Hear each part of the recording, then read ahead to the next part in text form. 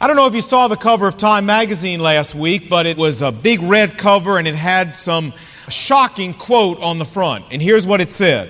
It said, "There are no devils left in hell. They are all in Rwanda." And when you read the article inside, the article says that the best guess is that so far there have been somewhere between 100 and 500,000 people slaughtered in Rwanda. The killing is still going on. The rivers are swollen with corpses, dead bodies floating downstream. Quoting Time, "First come the corpses of men and older boys, slain trying to protect their mothers and sisters. Then come the women and girls. Last are the babies who often bear no wounds. They are simply tossed into the water to drown on their way downstream." End of quote. The U.S. ambassador to Rwanda said the butchery is inhumane and ghastly. And a UN official said it may have begun as politics, but it's become genocide. If you look into the eyes of these marauding killers, there is something there that is not in the eyes of normal people. There are no devils left in hell. They're all in Rwanda. What's interesting is that quote was not made by a UN official. It was not made by an ambassador. It was actually made by a missionary, a Christian missionary. There are no devils left in hell, they're all in Rwanda. And you know, the Christians there and the missionaries there have not been exempt from all of this killing. Reports tell of these killers going into churches, slaughtering thousands of Christians, all of the leaders, all of the missionaries, and countless missionaries have been killed already, the names of whom we won't all know until the killing stops and we can get in and find out. And yet reports coming out tell of missionary after missionary who, when offered the opportunity to leave, has turned it down and said, no, they're going to stay because they believe God wants them to. Now, as I read this horrible saga, these missionaries kept coming to mind, and I kept thinking about them. Time magazine said Western nations quickly whisked their nationals to safety, leaving terrified Rwandans to fend for themselves. And folks, in spite of that, faced with the prospect of almost certain death if they were caught or captured, these missionaries, these men and women, refused to run for their lives. Now, if we were doing a performance evaluation on these folks, and we came to the word commitment, I guess we'd all have to agree that we could rate these people taking it to the next level under commitment. Don't you think? I do. I got an advertisement from a baseball school that my son goes to down at Old Dominion University, and it says in there, "This camp is designed for the player who wants to take his skills to the next level." That just kind of seems to be the phrase of the day, the next level. So what I want to talk to you about this morning is about we as Christians taking our Christian commitment to the next level. That's what Jesus talks about in the passage that we have this morning. And so if you're here and you're a Christian, that's great.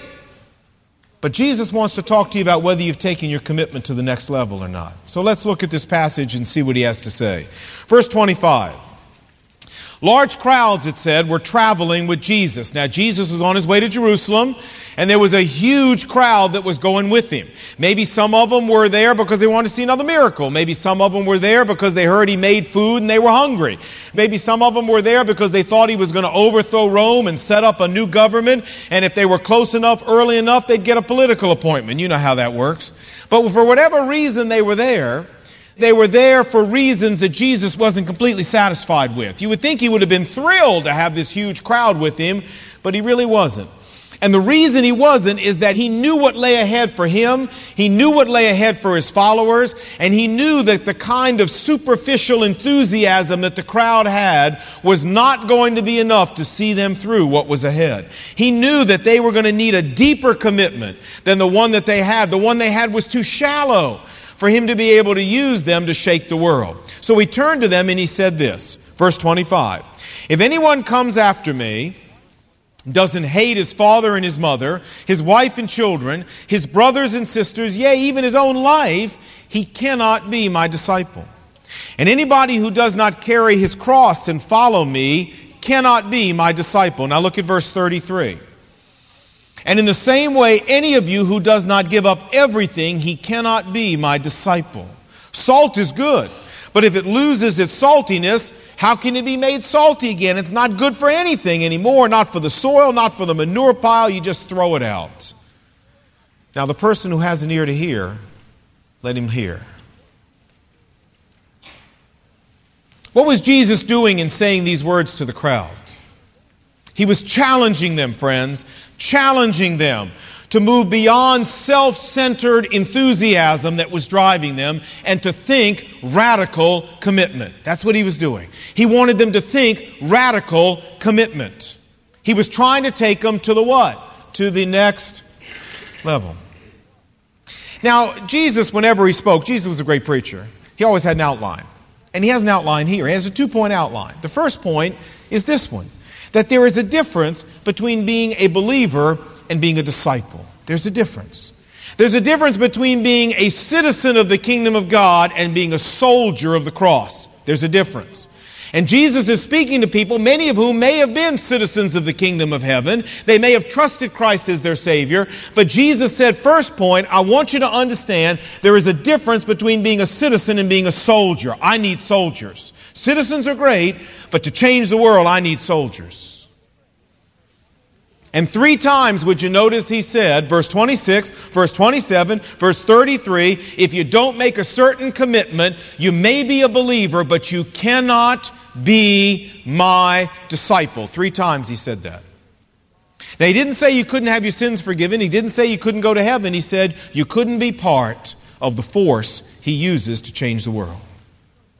Folks, I hope you understand the difference. You know, salvation's for everybody. Discipleship is for people who make a deeper commitment. Salvation means coming to the cross. Discipleship means carrying your cross. Salvation comes when we trust Jesus Christ. Discipleship comes when we're willing to forsake everything and follow Jesus Christ. Salvation is based on Christ dying for us. Discipleship is based on us being willing to die for Jesus Christ. Salvation's free. Discipleship has a high cost. You understand? There's a difference. That's the first thing Jesus wants these people to understand. And if you're here this morning and you've never trusted Jesus Christ as your personal Lord and Savior, I'm really not talking to you this morning. This passage is not for you this morning. There is something that Jesus has for you. He has salvation for you. He has forgiveness of sin. He has eternal life. It's free. It's based on what He did on the cross for you. What do you have to do to get it? Absolutely nothing, except trust Christ instead of trusting your own human effort. But that's not what He's offering here. And I hope if you're here and you've never done that, that you will, because that's open to everybody. It's free, and God wants you to have it. But He's talking here to people who've already taken that step, and now there's a new level He wants to challenge them to. So if you're here and you're a Christian, then this passage is for you. And what Jesus says here is, I'm not trying to simply attract citizens by saying these words. I'm trying to enlist soldiers. Now there's a second point Jesus had. Jesus said, I'm trying to enlist soldiers, but I want people to understand before they sign up that there's a cost, and I want to make sure they're prepared to pay it. Look what He said in verse 28. Jesus said, suppose one of you wants to build a tower. Will he not first sit down and estimate the cost to see if he has enough money to complete it? For if he lays the foundation and he's not able to finish it, everybody who sees it will make fun of him, saying, what an idiot! What a stupid fella! He started to build a building and he didn't have enough money to finish it. What a fool! Second of all, Jesus said, suppose a king's about to go to war with another king. Won't he first sit down and consider whether he's able with 10,000 men to oppose somebody who's coming with 20,000? And if he decides he can't win, he'll send a delegation while the other person is still a long way off, and he'll ask for terms of peace. What's Jesus saying in these two examples? He's saying smart people count the cost before they get involved in something. Smart people don't go start building a building until they first made sure they got enough money to finish it. Smart people don't start a war until they're sure they've got enough resources to win.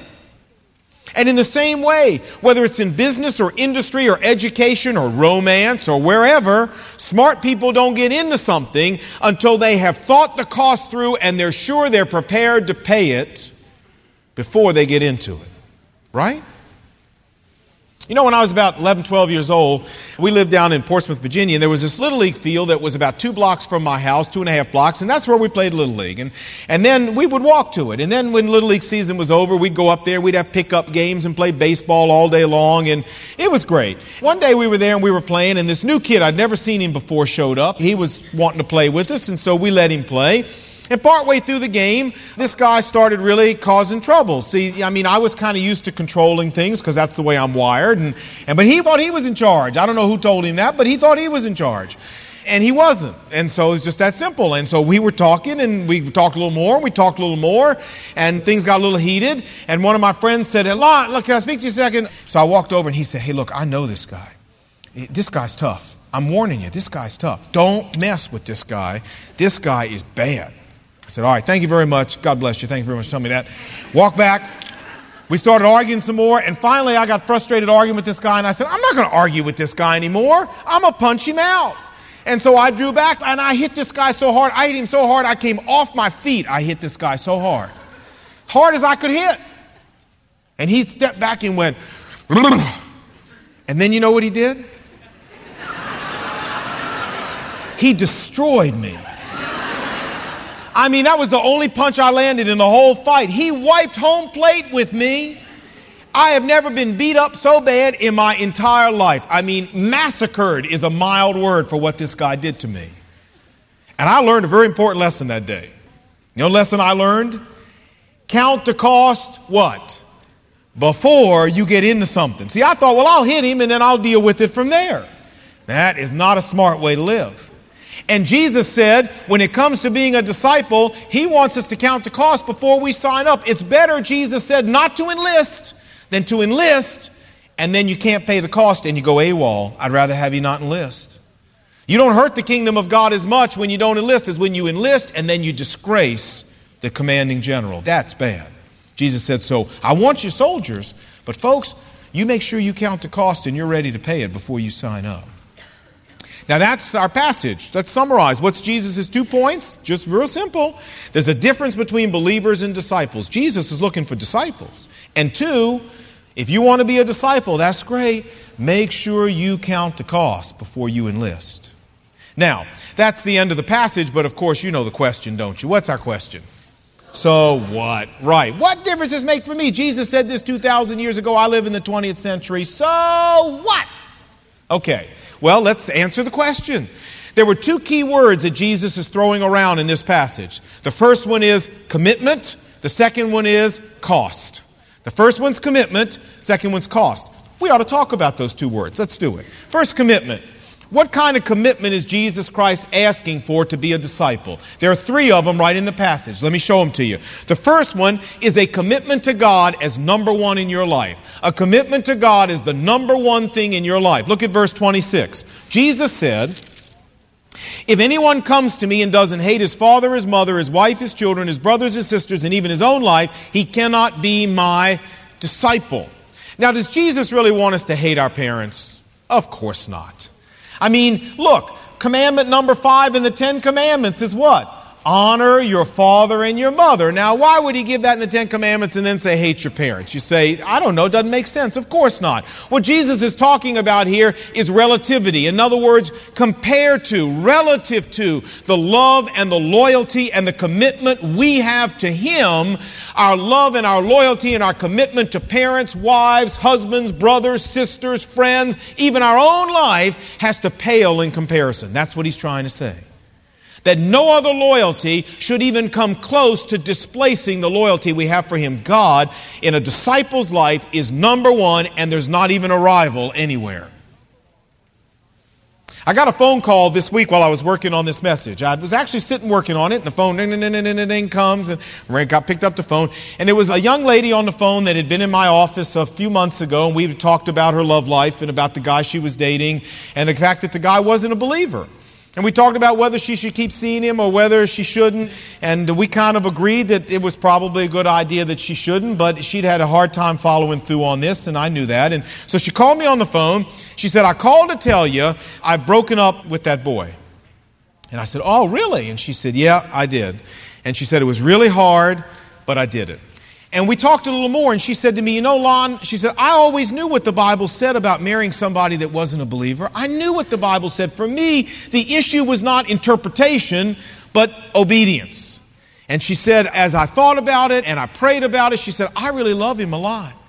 But she said, I decided I'm not going to trade God for some guy. And I said, ooh, that's a great quote. Can I use that? She said, sure. I'm not going to trade God for some guy. Now, folks, that's the language of discipleship. That's the language of a disciple. I'm not going to trade God for anything. God is number one in my life, and I don't care what it costs me. He's number one. And I said, God bless you, dear. God is going to really bless your life for making that decision. I know it was hard. But that's a discipleship decision, and God blesses discipleship decisions. Number two, not only a commitment to God being number one in our lives is what discipleship is all about, but number two, a commitment to the will of God being the marching orders for life. The will of God being the marching orders for my life and your life if you're a disciple. Look at verse 27. Jesus said, and anybody who doesn't carry his cross and follow me cannot be my disciple. Now in the Garden of Gethsemane, Jesus prayed, not my will, but what? Thine be done.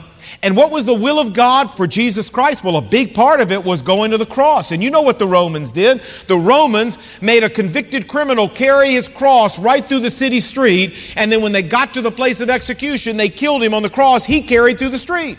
And this is the imagery Jesus is talking about here. In saying that he's carrying his cross, what he really means is he's working out the will of God for his life. It doesn't matter whether he likes it, doesn't matter whether he wants to do it, doesn't matter whether it's comfortable, doesn't matter whether it hurts, doesn't matter whether it costs him. It's the will of God for his life. And Christ said, if the will of God for my life is carrying that cross through the street, I'm going to do it. Now, Jesus said, if you and I don't have that same commitment, you say, what, to carrying a cross and being executed? No, that's just the imagery. If we don't have that same commitment to the will of God for our life being our marching orders, Jesus said, you can't be my disciple. I can't have disciples who decide and debate and negotiate whether they like the orders of the commanding general. I can't have soldiers like that. Soldiers don't question, soldiers obey. Politicians question. You want to be a politician? Fine. But disciples are not politicians. And this is the kind of commitment Jesus Christ asks of disciples. Verse 33 says the same thing. Jesus said, I'm telling you, if you're not willing to give up everything you have, you can't be my disciple. Does that mean Jesus wants us to go give everything away? No. He simply says we've got to be willing to die to whatever he asks us and be willing to do whatever he asks us to do. Whatever that means. It means our own fantasies, our own ambitions, our own independent choices for life. Disciples say, they're gone. They're gone.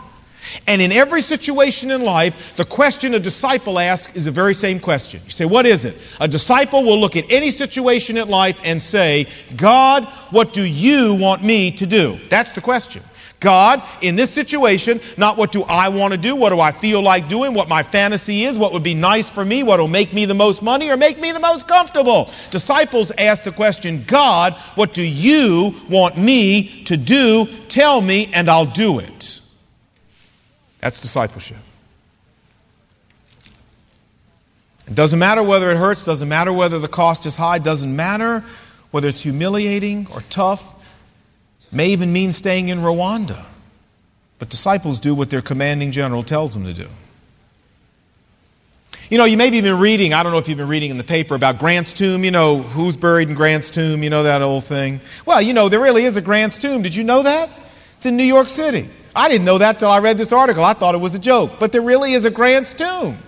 And the thing's dilapidated and the pigeons are, you know, using it for nests and messing it up and all this kind of stuff. And so some people kind of got this thing, they're going to refurbish Grant's tomb. I'm not sure why, but they are. Well, you know, Ulysses S. Grant actually was a very famous general during the Civil War. I think you know that. And he was in the Western theater of the Civil War when it began. Nobody had ever heard of him. Nobody knew who he was. And his fame really began at Fort Donelson. At Fort Donelson, he surrounded the fort. And the Confederate commander of the fort sent out a note asking for what the terms of surrender were. And Grant sent a little note back to him and said, no terms except unconditional and immediate surrender can be accepted. And so the guy surrendered. And after that, the press turned his initials, U.S., Ulysses S. Grant, into, they substituted Ulysses S. and began calling him Unconditional Surrender Grant.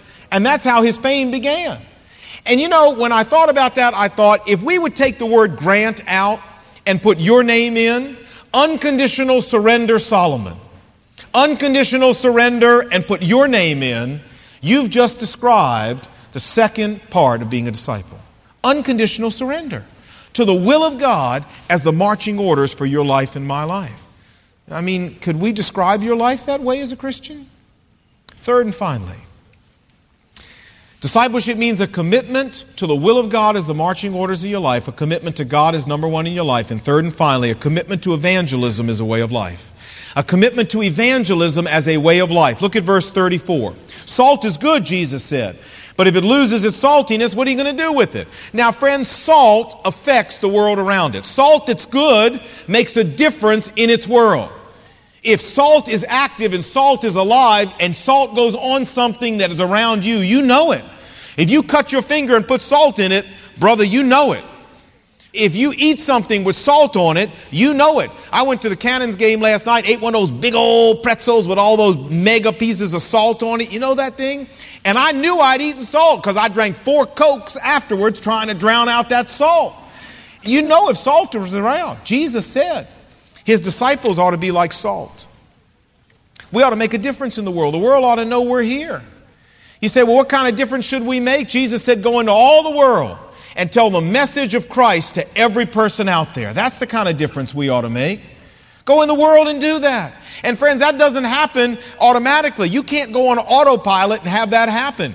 If that's going to happen, it means you and I are going to have to leave our house every single day with a commitment, a deliberate commitment that we're out there to talk about Jesus Christ and represent Jesus Christ. It's a way of life for us, and whatever it costs us is fine, but this is a commitment we have to Christ. We're going to make a difference. Disciples do this. Jesus didn't call people to be disciples and then be in the secret service. He called them to be disciples and have everybody know it. So let's summarize. What kind of commitment is Jesus Christ asking for from disciples? Number one, a commitment to God is number one in your life. Number two, a commitment to the will of God as the marching orders for your life. And number three, a commitment to evangelism as a way of life. Now, let's talk cost. Because you know what?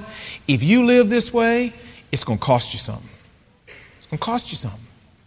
Say, Lon, like what? Well, like maybe you'll lose some social status. People will say, I don't like her anymore. I mean, she talks weird. She talks about God and all this weird stuff. Let's not invite her to the party. I don't want somebody like her. She'll ruin the party. Might do that. Might cost you some estrangement from your relatives. You might have some relatives get upset with you. You might even get cut out the will. Oh, boo-hoo. God's got more money than your grandmother anyway. Don't worry about it. It might cost you some creature comforts, like having to get up on Sunday morning and come on in here to worship God and serve God while your neighbors sleep in and read the paper and drink their morning cup of coffee. Yeah, it might cost you some creature comfort. It'll probably cost you some friends because you don't go where you used to go and do what you used to do and live the way you used to live, and so they don't want to be around you anymore. It might cost you some friends. You know, it might even cost you a boyfriend or a girlfriend who, when you tell them, we're not going to sleep together anymore, we're not having sex anymore, God says this is wrong, I've decided to be a disciple, I'm going to obey God, you might lose your boyfriend or your girlfriend. Might cost you that. Might cost you your own plans for your life. When I went to college, I was going to be a chemist. Do I look much like a chemist today? I ask you. No. In fact, I can't even help my son with his high school chemistry anymore because the last time I did it was 20 years ago, and it's like what I studied was alchemy. You know what I'm trying to say? I can't make any sense out of this stuff. He said, I thought you took chemistry in college, Dad. Well, I did, son, but God had different plans for my life. That's my excuse. Well, it's true. I had plans for my life, and God had different plans. It changed the plans for my life. You know, it might cost you a business deal, guys or gals, where everything's not on the up and up, where there's some shady stuff going on, and you as a disciple can't be part of it. You might lose a business deal. It might cost you some disposable income because you decide you're going to invest it in advancing the kingdom of God instead of expending it on yourself.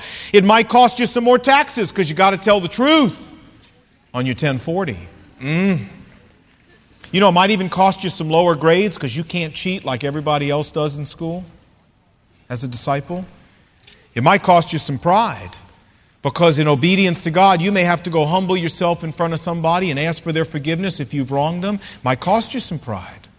It might even cost you your life if God asks you to stay in Rwanda when you want to go. It's going to cost you something.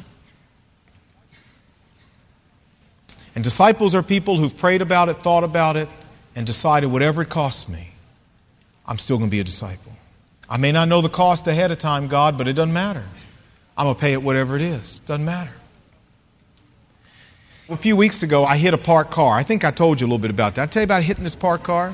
I came out, it was during the winter, and I'd taken my two kids to school, and I scraped off my windshield. You know, I had like snow and all kind of crud on it. But I was in a hurry, and so I didn't scrape it off all the way. You know, I just scraped it off, and I had a little bit of glaze on it, you know.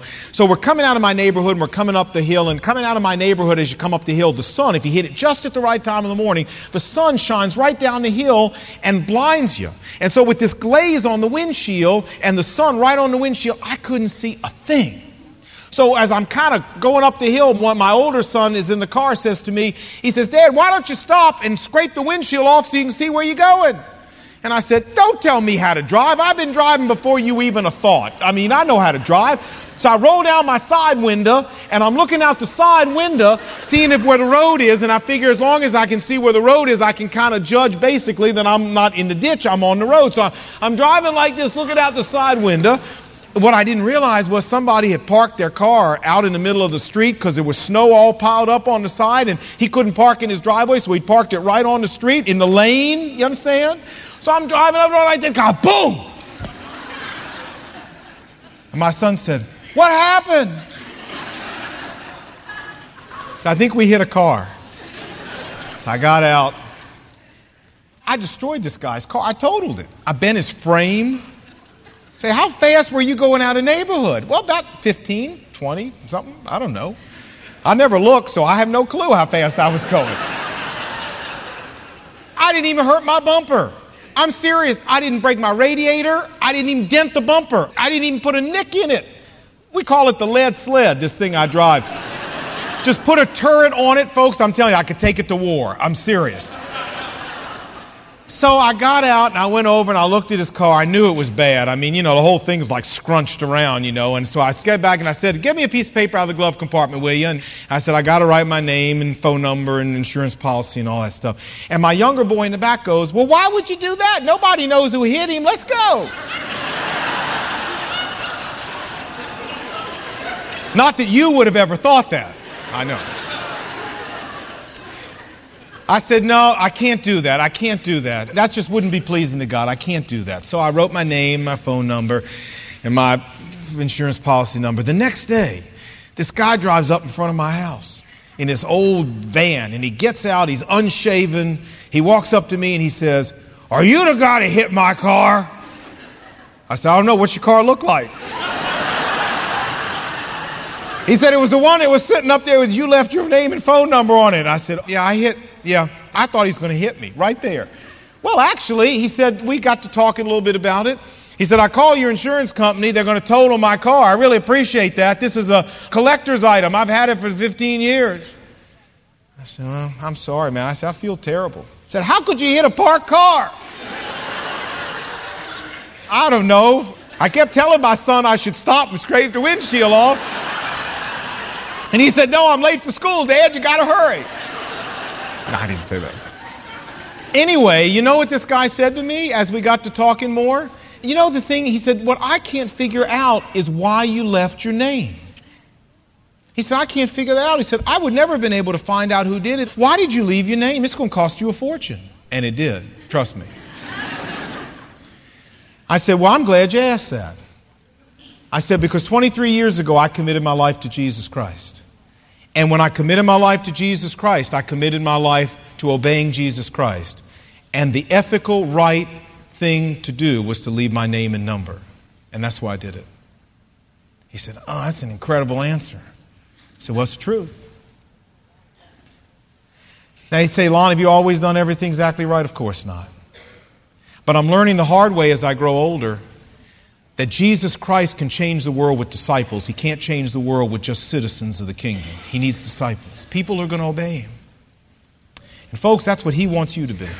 That's what he wants from your life. You say, Lon, why should I? Well, I wish I had time to develop these, but I'll give them to you real quick. Number one, because God will reward you for doing it. You heard the verse, people who've given up anything for me, Jesus said, I'll give you back 100 times what you give up. Two, because there's people's lives hanging in the balance out there, and you'll never be able to touch them for Christ unless you're a disciple. And third and finally, Romans chapter 12, verse 1 says, I beseech you, I beg you, brothers, Christians, in light of the mercies of God, present yourself a living sacrifice. You see, friends, in light of all the mercy that God has shown you and me, wiping away our sins and all the mercy he keeps showing us, is there really anything God asks from you that's unreasonable for you to do? Anything he could ask would be reasonable. Like I say, I wish I had time to develop those, but those are the reasons. And I'm hoping God will challenge those of you who are here who know that you're Christians to take it to the next level, because that's what God wants. And God will bless your life for doing it. There's a great verse in the Old Testament. It says, those who honor me, 1 Samuel chapter 2, I will honor, says the Lord. And you honor Jesus Christ with your life by being a disciple. And I promise you, you will never come out on the short end of the stick. God will see to it.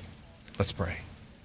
Heavenly Father, thank you so much for speaking to us in the Word of God about what real discipleship's all about.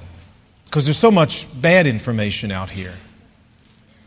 Thank you for teaching us your view, that it's commitment to you and commitment to the will of God and commitment to making a difference in terms of evangelizing our world. And Father, I pray that as we sit here this morning, most of us here being Christians and we know it, I pray you would deal with our hearts and challenge us not to be satisfied just with being a citizen of the kingdom, but Lord, challenge us to take it to the next level and become a soldier. Father, I pray that as we sit here this morning, there would be many people right now silently in their heart saying, God, I'm going to count that cost, and I think I'm going to do it. Thank you, Lord, that we never give up anything for you that you don't give us back 100 times. Thank you that you're never any man's debtor. Remind us that we don't do this alone, but Christ holds our hand. But this is something you want from us, lordship.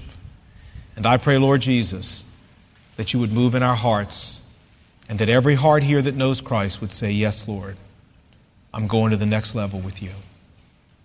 Thank you, Lord Jesus, that we can trust you, that whatever the cost is, the grace will be more than abundant. And it's in that mindset that we make our commitments this morning. In Jesus' name, amen.